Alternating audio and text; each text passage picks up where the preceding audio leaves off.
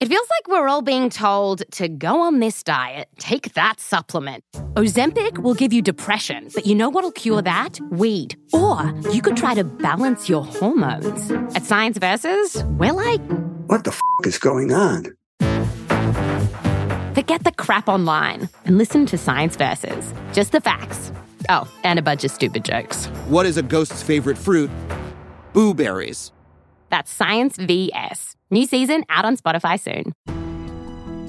Welcome back to the Sports Criminals March Madness Special. Every day in March, we're counting down the top 31 sports scandals of the past 31 years. Thanks again for joining us. Tattoos may fade over time, but scandals, well, they can last forever. In 2010, 5 players from the Ohio State University football team inked a deal that would violate NCAA rules and make national news. If you enjoy this episode and want to hear more shocking sports events from history, be sure to tune in right here every day to our March Madness Special. Listen free on Spotify or wherever you get your podcasts.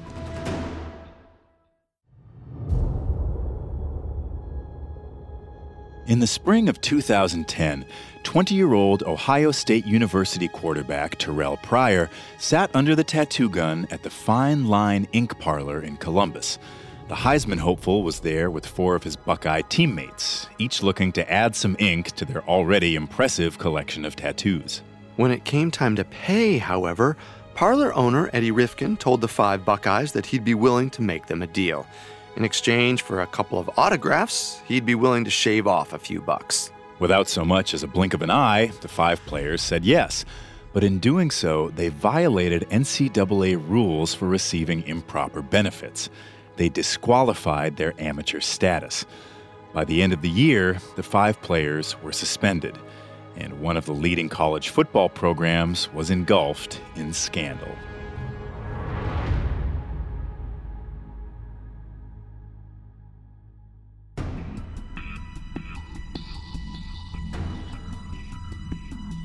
Welcome to Sports Criminals, a Parcast original.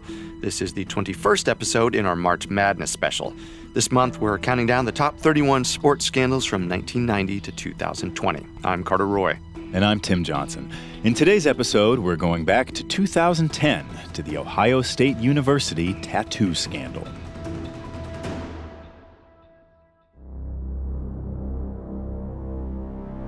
On December 23, 2010, Gene Smith, the Ohio State athletic director, announced that Terrell Pryor, Solomon Thomas, DeVere Posey, Mike Adams, and Daniel Boom Herron had all been suspended for the first 5 games of the 2011 season.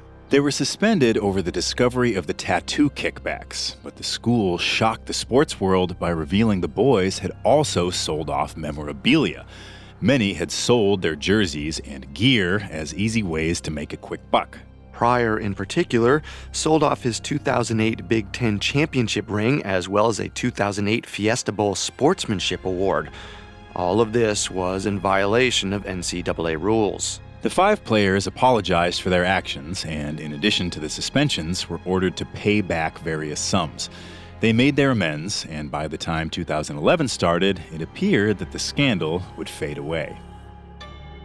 Until in early March 2011, a report revealed that OSU head coach Jim Tressel was aware of the improper benefits as early as April of 2010, and more importantly, he failed to notify the school and the NCAA. Tressel was immediately suspended for the first 2 games of the 2011 season and fined $250,000. A few weeks later, as a sign of solidarity with his players and contrition for his actions, Tressel requested the suspension be 5 games, the same number the players received. But if Tressel and Ohio State had hoped that things would blow over, they were wrong.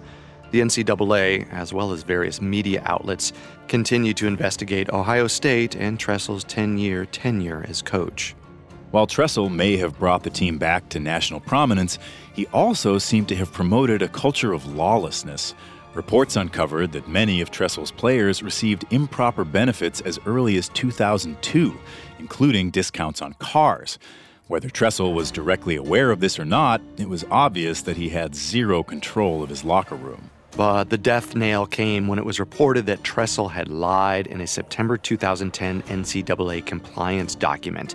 In a sworn statement, he claimed he had zero knowledge of the free or discounted tattoos given to players back in the spring.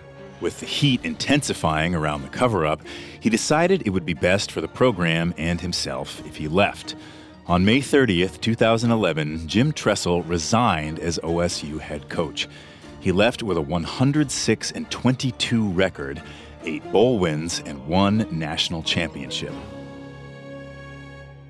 More importantly, he left the school and football program picking up the pieces of his disastrous locker room management.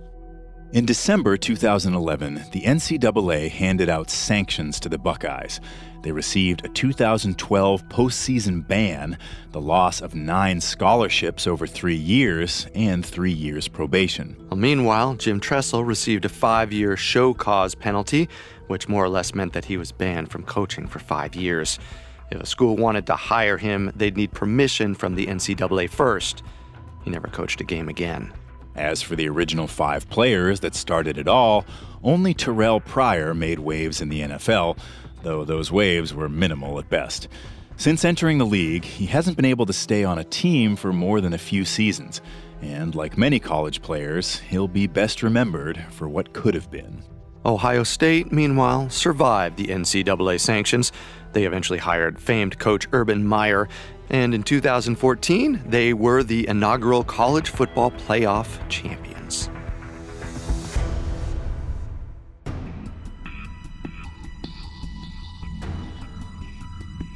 Thanks for listening to Sports Criminals March Madness. We'll be back tomorrow with next year's scandal. You can catch our other episodes of Sports Criminals for free on Spotify or wherever you listen to podcasts.